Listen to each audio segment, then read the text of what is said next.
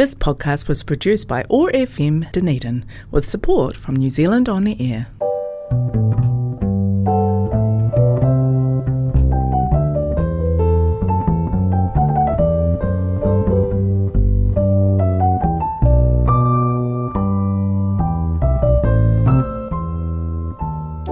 Good morning and welcome to Radio Church. My name is Alicia and I am part of Student Christian Movement Otago, an ecumenical group on campus with the Bible in one hand and the newspaper in the other. Before we get started on our program, I want to thank the folks at Otago Access Radio for making Radio Church possible every week. So this morning we will be reflecting on the issues of conflict and peace, especially what this means in the church environment. The reason for this theme today is because in the last month I've been reflecting on this because I've been involved in several ecumenical church committees and assemblies where we're all coming from different backgrounds, different cultural knowledge, different church traditions, and we're bound to disagree on a few things. This gets especially tricky when issues of justice are involved, and sometimes it's thought by some that we shouldn't talk about it because we're going to disagree, so we should just leave it rather than fight, essentially. What this means is that pressing issues get left unaddressed to avoid conflict rather than to solve the issues together. This is a situation in all environments, not just the church, but I think as Christians we have this unique call that we are supposed to be united, even through conflict. So the question is raised, how do we have healthy conflict in churches? How do we disagree and still work together in the end? In light of coming from different perspectives and backgrounds, we'll be listening to music from a variety of church traditions this morning. We all bring unique music, unique cultures, and are all part of God's kingdom together. So please enjoy listening to the variety of worship this morning as we reflect on the theme.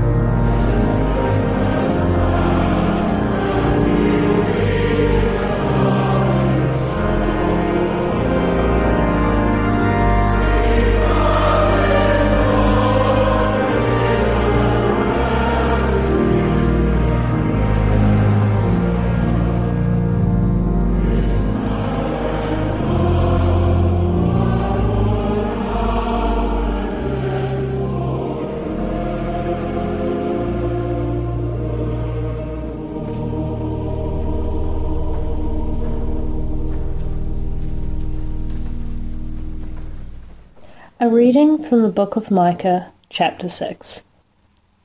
With what shall I come before the Lord, and bow down before the exalted God? Shall I come before him with burnt offerings, with calves a year old? Will the Lord be pleased with thousands of rams, with 10,000 rivers of olive oil? Shall I offer my firstborn for my transgression, the fruit of my body for the sin of my soul? He has shown you, O mortal, what is good.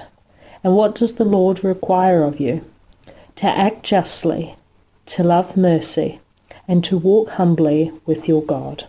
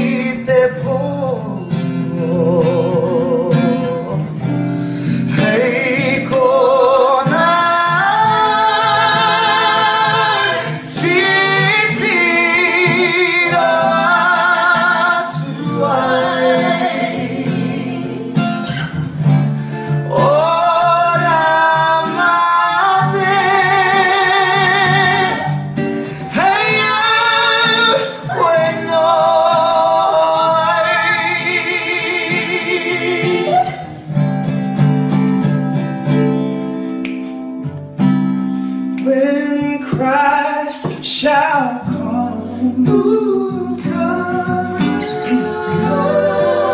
with shout of acclamation,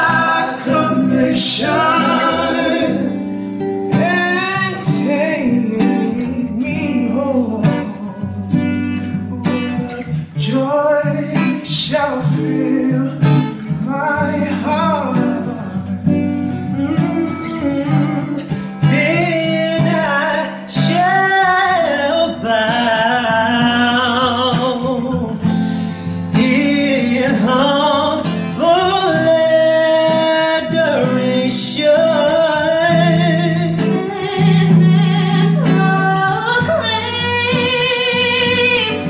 My God, how great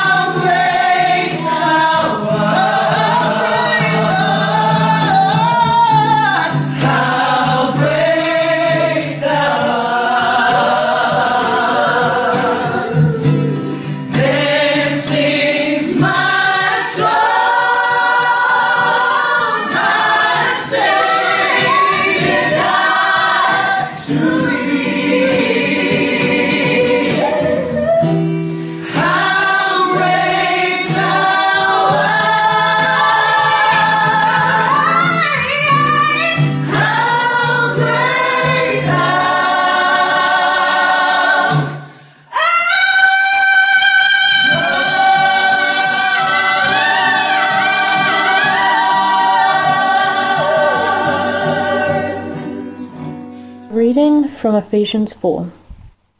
As a prisoner for the Lord, then, I urge you to live a life worthy of the calling you have received. Be completely humble and gentle. Be patient, bearing with one another in love. Make every effort to keep the unity of the Spirit through the bond of peace. There is one body and one Spirit, just as you were called to one hope when you were called. One Lord, one faith, one baptism. One God and Father of all, who is over all, through all, and in all. So, about 2 months ago, I was going overseas to Berlin. The reason I went to Berlin was I was the New Zealand delegate for the World Student Christian Federation, which is the umbrella for Student Christian Movement, the organisation I'm part of in Otago.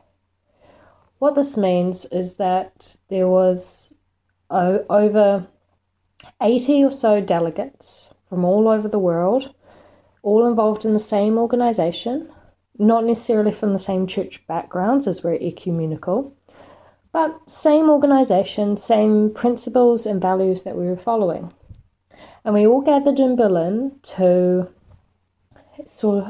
go over proposed amendments, to look at our future planning, like what are our priorities for the next 4 or so years, and also on proposed public statements that we want to bring to the floor, all of which, of course, were up for discussion and debate. As you can imagine, with the variety of opinions and perspectives in the room, we ended up disagreeing quite a bit. We also agreed on a lot of other things as well. I think we did end up agreeing more than we disagreed, which is always good. But it sort of got me thinking of how can we all be part of one organisation, but still find a lot to disagree with. And this can be much further expanded into the wider church, not just between denominations. As we know, we have over 30,000 denominations in the world. So there's been a lot of disagreement in Christianity. But we also have disagreement in our own denominations about how do we respond to financial issues, to theological issues. But the ones that always get the most heated is often when we're dealing with modern social justice issues, such as incorporating Te Tiriti in our churches, the inclusion of Te Reo Māori, the inclusion of LGBTQ plus people. Where do they sit in the church? And sorry, I have a bit of a cough right now. Multiple other issues come up regularly. How do we deal with abortion? And all these issues get quite heated, understandably, because we're dealing with people's lives. This is not abstract theological exercises. These are very real repercussions on people's lives. But we come into it knowing that we're probably not going to change the opinion of the other people, but we are meant to work together. So how do we do that as a church? How do we move on these social justice issues when we disagree? And what happens when we disagree but we still choose an action forward? Because we need to continue working with people that have stated their disagreements with us. I think this is especially challenging because, as I said before, we are called to unity. We are called to actually continue working with people, not just leave, not just ignore the rest of our denomination or ignore the other church bodies, the other denominations, or even just ignore the other individual. So maybe church is called to actually do conflict healthily.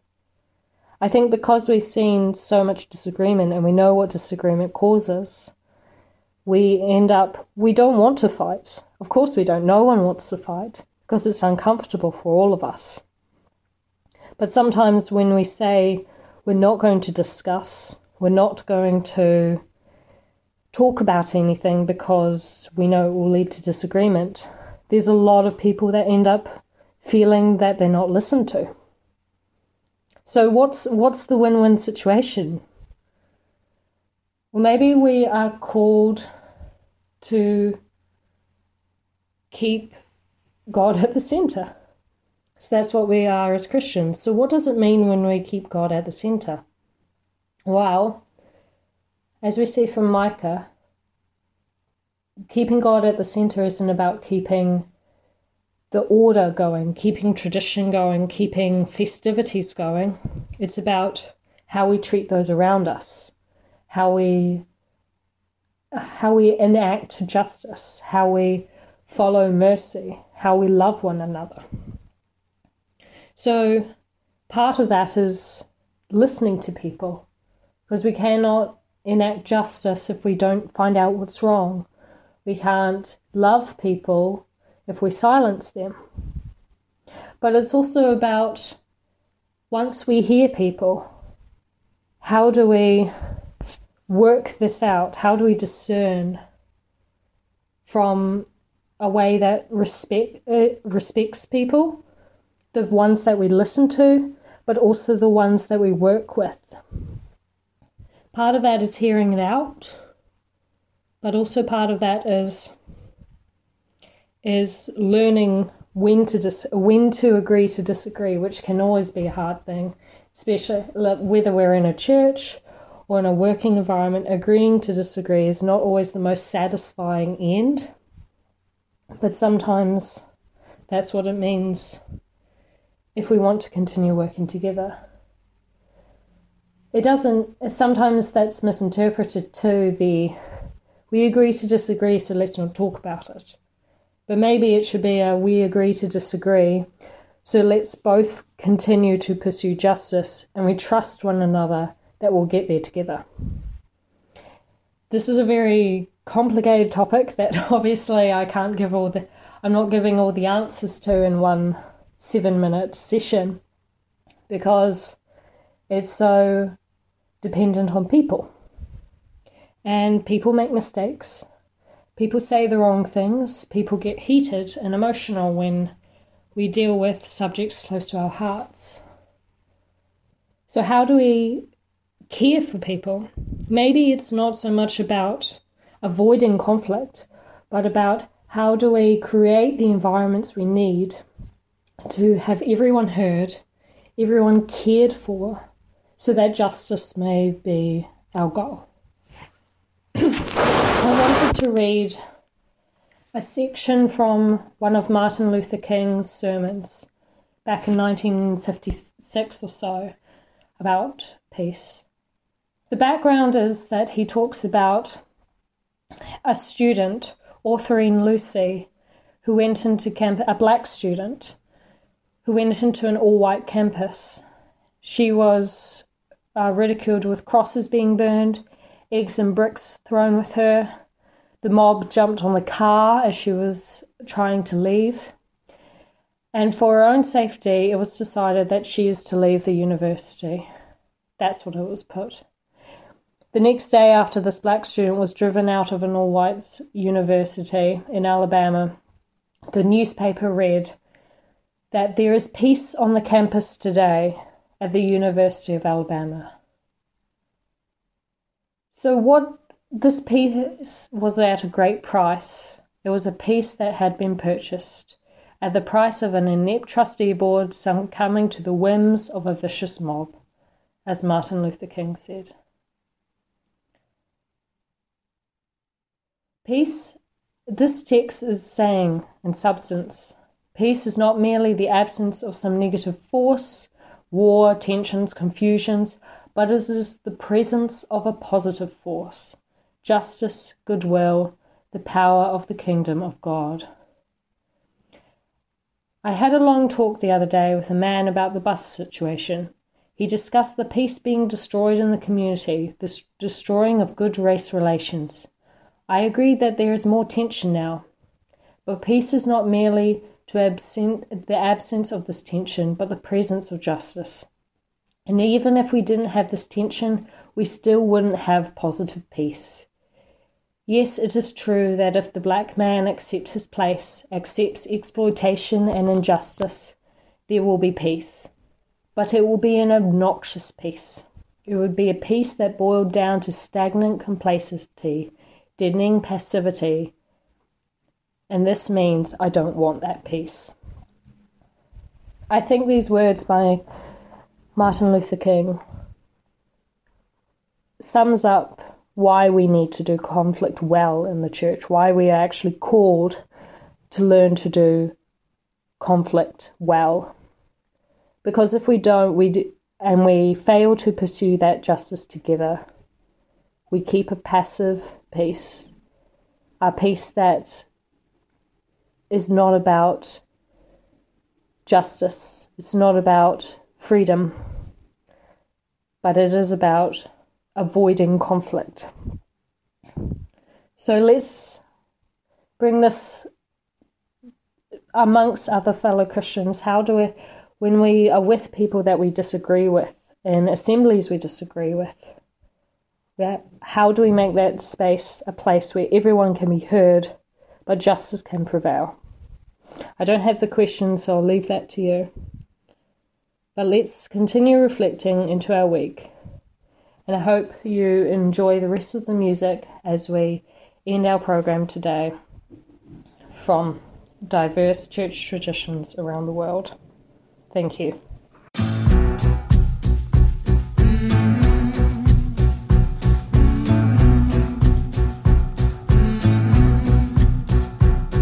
The light shines in the darkness, and the darkness cannot overcome.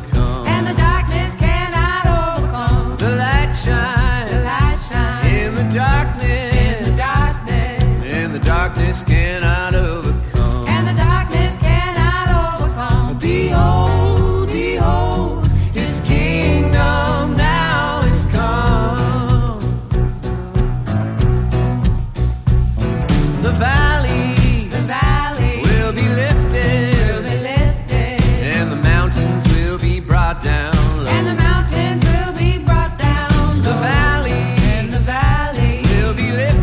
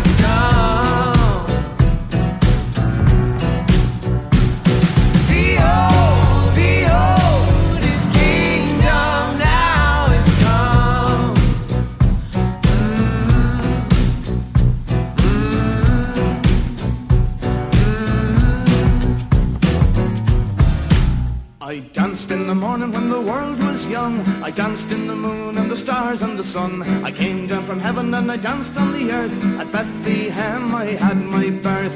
Dance, dance, wherever you may be. I am the Lord of the dance, said he, and I lead you all. Wherever you may be, and I lead you all in the dance, said he. I danced for the scribes and the Pharisees. follow me. I danced for the fishermen, James and John. They came with me, so the dance went on. Dance, dance, wherever you may be.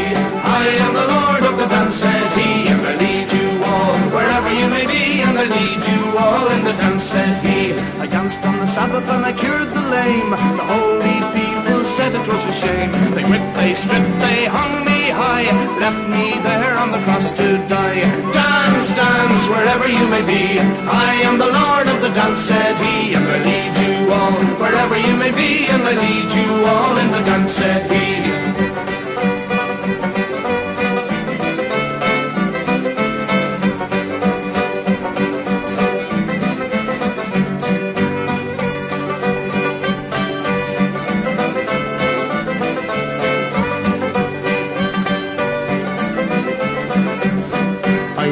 On the Friday when the world turned black, it's hard to dance with the devil on your back. They buried my body, they thought I was gone, but I am the dance and the dance goes on.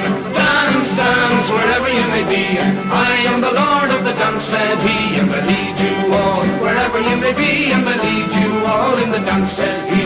They cut me down and they left up high. I am the life that will never, never die. I live in you if you live in me. I am the Lord of the dance, said he. Dance, dance, wherever you may be. I am the Lord of the dance, said he, and I lead you all. Wherever you may be, and I lead you all in the dance, said he.